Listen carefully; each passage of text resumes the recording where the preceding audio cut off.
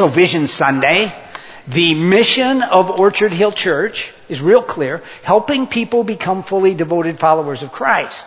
And as the three of us leaders sat in a room and talked about that, we were saying, like, what's under that? What's the picture under that we want to bring this fall? And what we decided on is that the core of what we do here to help people become fully devoted followers of Christ, the core of what we do day in and day out is to help people encounter Jesus. And people who encounter Jesus, whether they're on a caravan trip or at a baptism service or in a worship service or even like out mowing the grass, when you encounter Jesus and you have an open heart and you're ready to follow, your life changes. So a huge part of what this church is about is helping people encounter Jesus. Because He's the one who saves us. He's the one for whom our sins are forgiven. He's the one. So the central core of this mission is that our job is to help people, whether they're children or older adults, whether they're professionals or college students, our prime job is to help them connect with Jesus. And whenever people in the Bible encountered Jesus and had an open heart and were willing to follow Him, their lives changed. I'm going to bring two of those people this morning. The first one is chapter 4 of John, and it's called The Woman at the Well, the Samaritan Woman at the Well. And let me just tell you a little bit of the story. She's far from God. She's a victim of her circumstances. She's a Samaritan. She's a woman. She's viewed in that culture as mere property. She's just a piece of property that the men own. And she has been traded off to 5 different husbands. She's been traded off to 5 different husbands. And actually the man who has her now is not even her husband. And she comes to the well when the other more reputable, righteous women aren't going to be there. She comes in the middle of the day. And it's just her and Jesus. And she comes to the well feeling broken and abused and downhearted and without hope. And now I want you to listen, John 4. Listen to how the encounter with Jesus goes. So important. Jesus is sitting on the well and she wanders in.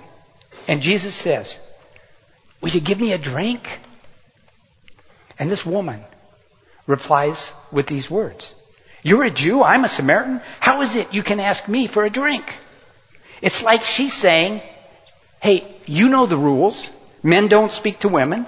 Jews don't value Samaritans. Rabbis don't visit with women like me. And she's saying, what's the deal? And here's Jesus' answer. If you knew the gift of God and who it is who asks you for a drink, you would have asked me, and I would have given you living water. Now, a lot of you know we had the Global Leadership Summit here a week ago. And there was this guy in the summit called Joseph Grenny, and he talked about crucial conversations that we all need to have. And one of those, and he said crucial conversations are conversations that have a disproportionate influence on your life. And he said, if you think about your life, you'll realize you've had some of these. It's like you're going one way, and then there's a conversation, and it's like you wake up and you go another way. He calls that a crucial conversation. And what happens here is Jesus moves from asking for a drink into a crucial conversation that's going to change this woman's life forever. Jesus has gone deeper. This is no longer about a drink, it's about her soul and all of eternity. So then Jesus says to her, go get your husband.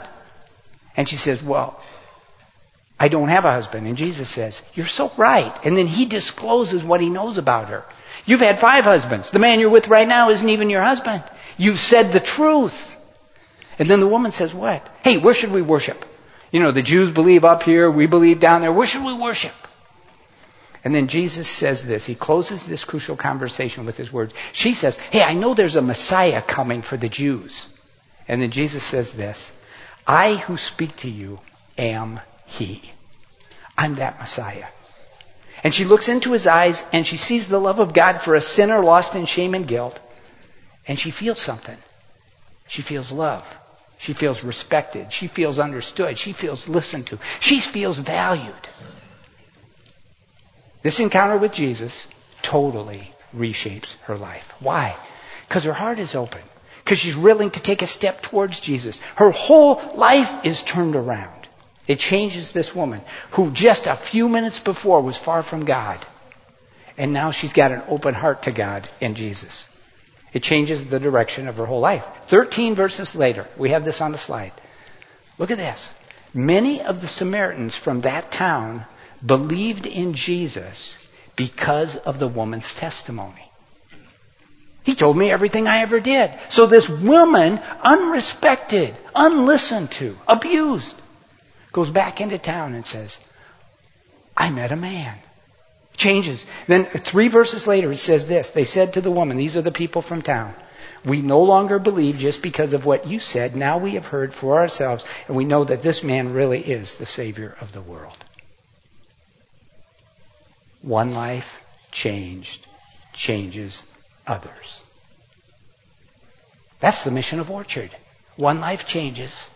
And then we leave here and we go into our homes and our neighborhoods and our workplaces, and over time, other lives change for Christ. What a beautiful, beautiful picture. Now, we had the summit again. I want to tell one more story. We had a guy named Tyler Perry. And Tyler is a filmmaker, an actor, a philanthropist. Many of you would know him. I didn't know him when I saw him on this. I didn't know. And the youth directors here were going, you don't know who Tyler Perry is? But they all knew all of his movies and all that.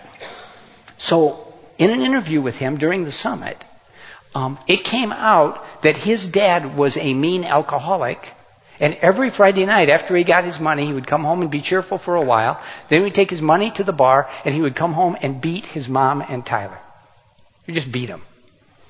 And then on Sunday morning, his mom would get Tyler up and they would go to this black church where his mom sang in the choir. And so Bill Hybels asked this question at the summit. Well, how did that go for you? Getting beat up every Friday night and then every Sunday morning going to church. And I think Bill thought there was going to be some kind of an answer. And Tyler's answer went like this. I watched my mom sing in the choir and worship God with great joy and hope and enthusiasm week after week. Someone gave her hope and joy even though I knew her misery and pain. And as I watched her in that choir, truly joyful week after week, I wanted to know the God who did that for my mom. It hasn't been easy or smooth or perfect, but today Tyler Perry is a follower of Christ. Because his mom, even in pain, found joy in Christ. A changed life. You know, we have changed lives in our bodies here. There's 5 or 6 or 10 stories I could invite up here right in this moment to tell you a story of changed life. And so I'm going to invite one up, Valda. Valda, come on up here. Bring your mic. Do you have your mic here? You will notice that Valda is one of our worship leaders. Led us in a song a little bit ago, and I want to pull back the curtain on your life just a minute, Valda. So come on over here. It's okay if you look at me. The band was teasing me backstage saying she would be more comfortable if we sang this. But I said, well, you haven't heard me sing. Velda, I want to ask a couple questions of you. And the first one is, I met you first when you were a soccer student on the soccer team at Longfellow School. What do you remember from those days? Soccer days. It was tough. I was goalie constantly. And that's not really the easiest position to play. Yeah. But either way it went, I still loved it because I was part of something bigger. Okay. So you're in elementary school, and you're on the soccer team, and you're the goalie, and you loved being a part of something bigger, and actually you also got to meet some people from our church who were coaching and stuff. Yep, we had like 7 coaches for the one team, and one was Mary Beth Bolts, and a few others who I forget names, sorry. Yep. But it was fun to be able to have that backup story. Yep. And like those people to be there for you and just like give you that motivation to move forward, whether it was a different position on the team or just a different choice to do in life. Yep.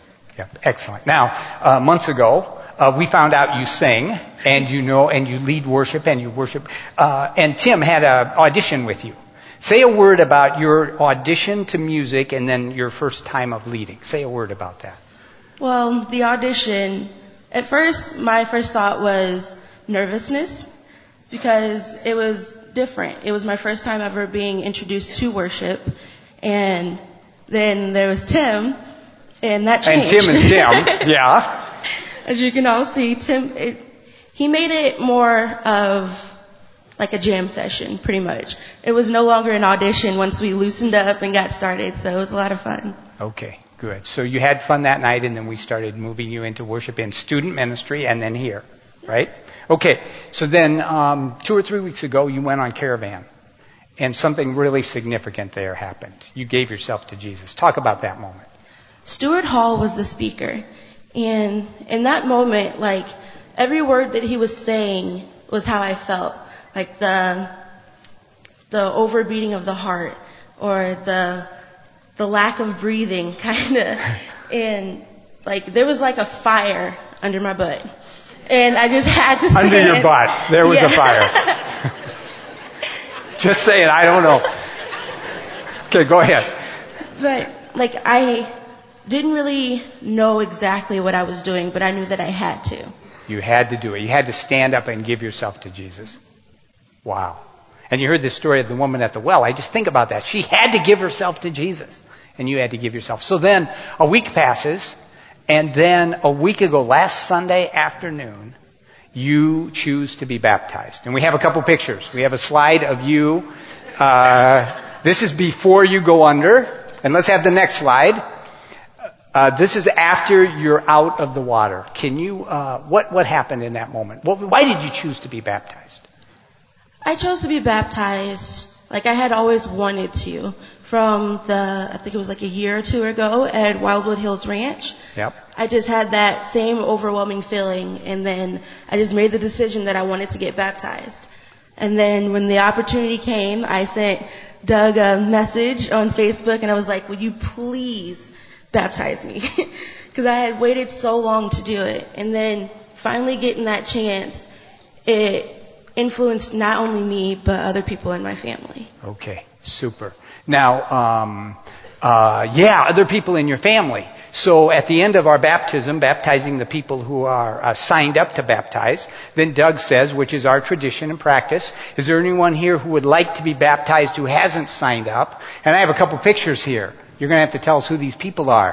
Who is this? That's my sister, Dominique. Yep. She's older. So she wasn't planning to be baptized, but when she saw you be baptized, she said, I want to do this. And then who's this next person? That's my niece, her daughter. And she was actually the first one that got up after he said, is there anyone else that wanted to get baptized? And she came in. And as you can tell, they weren't prepared at all because they were in jeans. Okay, and then you had another family member or two, right? Can you name those? My nephew, Robert, which is her son. And really, truthfully, I didn't think that he knew what he was doing. I think he just wanted to get in the pool. Yeah. But he answered all the questions. Okay. So this is one story of one life that's impacted by Jesus. And your heart has been open, and you've been willing to take next steps to follow. And we are proud of you and happy you're here. Thank you. Thank you.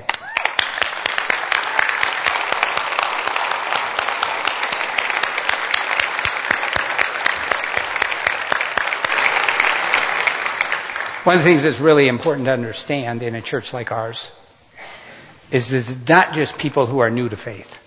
It's not just people for the first time crossing a line of faith who need new encounters with Jesus.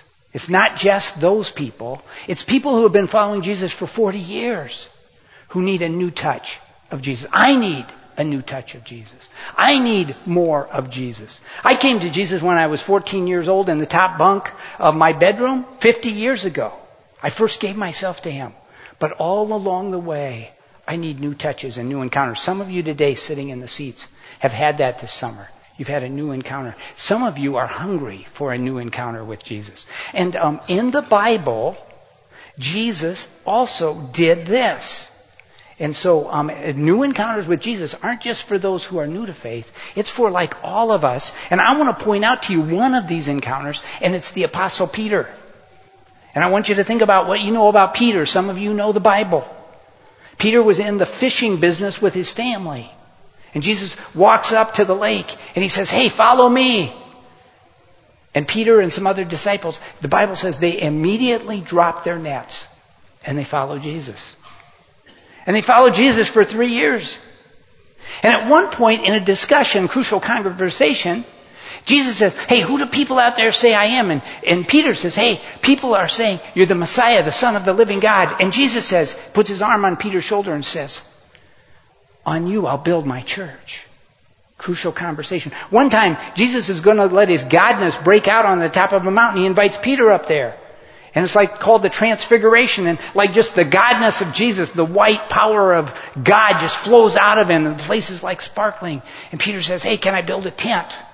Dumb thing to say. But it's one of those transforming moments. Peter says he sees Jesus feed 5,000. He sees Jesus heal the blind, heal the lame. He has all these things. And then push comes to shove. And the night when Jesus needs Peter the most, he says 3 times, I don't even know Jesus. Right? I think he needs another encounter with God. I think he needs another. Because you and I, we do that. We fall short of who we want to be with Christ. And so what I want to do for you is show you one more encounter with Jesus that changes a life. And it's in John chapter 21. We have this on the slide, John chapter 21. I want you to listen to this encounter. What's happening is Peter and the guys are out fishing. And again, they haven't caught much. And Jesus yells out and says, hey, put the nets on the other side. And as soon as they put the net on the other side, a bunch of fish swim in there and it's packed. And they say, whoa, that must have been Jesus on the beach. And Peter, because he has an open heart and he's ready to follow, he's the one who jumps out of the boat. He's the one who runs through the water and he goes up to the beach to be with Jesus first. Because he has a response for Jesus. And then here's the encounter. They eat some fish, they fry some fish, they eat, and then Peter and Jesus are standing on the beach, and here's what Jesus says. When they had finished eating, this is John 21:5. When they had finished eating, Jesus says to Simon Peter, Simon, son of John, do you love me more than these? The word love there is agape, unconditional. Do you love me unconditionally? Peter says, yes, Lord, you know I love you. And what does Jesus say first time? Feed my sheep. What does that mean? That means I have something important for you to do. I have a purpose for you, Peter. I haven't given up on you, Peter. Just because you denied me, that doesn't matter. I want you on my team. Again, second time. Simon, son of John, do you love me? Again, the word is agape. Love. Unconditional. He answers, yes, Lord, you know I love you. Jesus said, take care of my sheep. Second time, same message.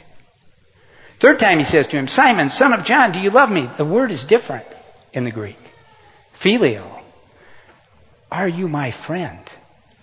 Do you love me as a friend? Do you love me? Peter says, Lord, you know all things. You know I love you. And Jesus says, feed my sheep. Peter was a longtime follower of Jesus. Peter had great moments and weak moments. And here's Jesus having a crucial conversation, a crucial experience that will change the total direction of the rest of Peter's life. You and I need encounters like this with Jesus. We do. It can happen in a summit. It can happen on a Sunday morning. It can happen in somebody's office. It can happen while you're out fly fishing. We need an encounter with Jesus that's so real that it changes us. It changes us. And then our lives change. And that's what Jesus was about in the Old Testament, and that's what he's about in the New Testament. And this still happens at Orchard. Last Sunday afternoon. This is just so cool. We got another picture from the baptism. I think we have another picture. Marcia Hansen has been following Jesus for years. For years. She's raised her family in Jesus. And all of a sudden last Sunday she said, I want to take another step. And she's old. Sorry, Marcia. And yet she wants to be baptized. First one in the pool. Next slide. Norma Peters. Grandma, maybe even close to a great-grandma, I can't remember. And she says, I want a new touch of Jesus. And she says, I'm going to be the second one in that pool this year. Because I want an experience with Jesus where I give all that I know myself to all that I know of Him. And so there are Sunday mornings where this can happen. There are special events like the summit. I think that's why 325 of our folks signed up for the summit. They were not just hoping to learn leadership. They were hoping to be touched and hear a message from God Himself. And it's just a powerful thing. This is what Orchard's about. We've got lots of other stories. I'm going to give you one more story. This is Don Kegel, Don's family. Jacob was baptized. They sit right here every Sunday morning. Right here they are, the 4 kids, Dan and Don. And we're going to show you a piece of their story today and then a longer piece of their story at the gathering. Take a look at this piece and think. Even in the midst of following Jesus, there are times we have to open our hearts and seek new strength from Him. Okay. My name is Dawn Kegel, and I have 4 boys. And I think most people at church probably know that because we put ourselves in the front row. Every week, we're the ones who pop up because we spill hot chocolate every week and have to go wipe it up, which you're welcome. That's why we don't sit in the sanctuary. But my life is as busy as Sunday is. But I'm beginning to appreciate the busyness in my life because if I had to sit still too long, I think the trials that I'm going through right now would be harder to deal with. And so I have my own 4 little miracles that I think were given to me because of what I've been going through. I got diagnosed with stage 4 melanoma last September. And it was rather disappointing because the bump that I had initially found, I was told twice, was something else, with blood clot, harmless. But I had this perpetual nagging sensation that whatever that was didn't belong there, I wanted it out. And a week later, I got a call saying I had melanoma. And a week or 2 later, I found out it was not just melanoma, it was stage 4 melanoma. So that was really shocking. My family history, I don't really know hardly anybody in my family that has cancer. I know friends and other people with cancer, but it was something completely blindsided. And I'm not a sun worshiper. I'm pretty pasty most of the time, so this is kind of a shocker cancer to be saddled with, just completely unexpected.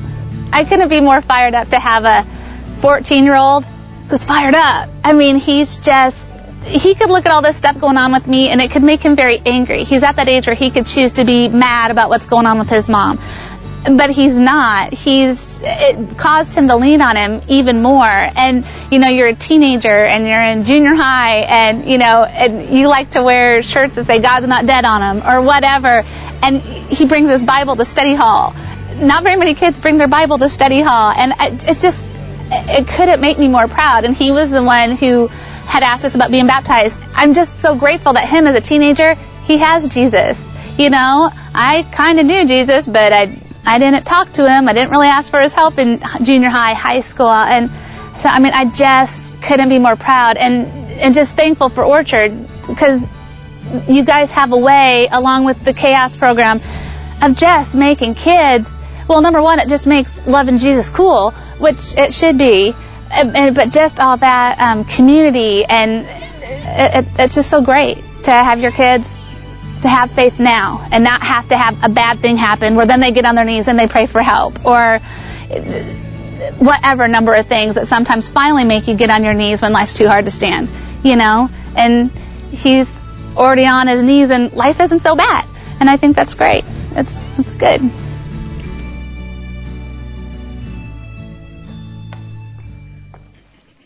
So as a church, we're sold out to helping people encounter Jesus.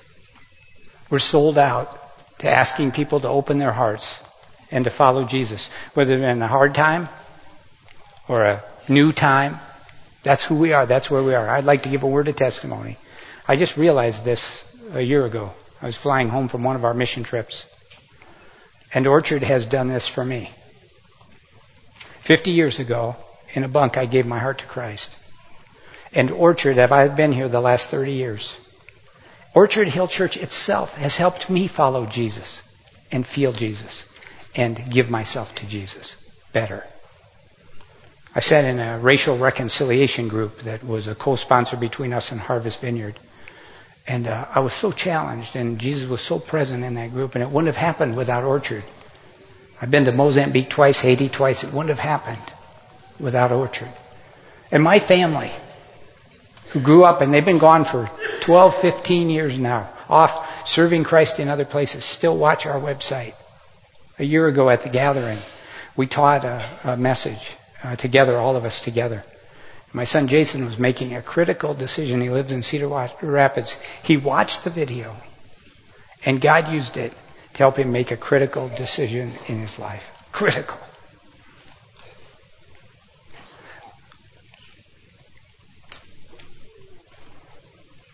When you give your money to Orchard, or you volunteer your time to Orchard, or you come and sit in the seats here and invite your friends and neighbors and coworkers to Orchard, you are joining us in the mission of helping people encounter Jesus. He changes this world, and He's in charge of the next world. I would just ask you, is there anything better to invest in than the church that encounters Jesus? There's a lot of things after your time, a lot of good things. I just say to you, Orchard Hill Church, when it's all said and done, we had a friend, 55 years old, went to bed Wednesday night, took off his glasses, laid them on the counter, went to bed just like always, Kevin Osborne, and he never woke up. What does Kevin think is important from his life right now? He put our sound system in. He served us as a volunteer so well. He knows what's important right now as he's in the arms of Jesus. I love the work of the church, and I love that we can be a part of it. And Orchard, let's just keep going. Let's keep going. That's our vision. Helping people encounter Jesus, letting Him change their lives. Let's pray. Dear God, it's a privilege to read these stories about Jesus. It's a privilege to hear the story of Valda, of Dawn, of Jacob. It's a privilege to sing worship songs to you. It's a privilege to have fresh encounters with you that change and strengthen our lives. Father, we pray that you would be very present in these next moments. And we pray that our hearts would be open to what you want to do. And Father, I pray that you would keep working through this church, because we know you are the Lord and Savior and owner and CEO of this church. It was paid for with the blood of Jesus. And we know He's in charge. Help it be so. In Jesus' name, amen.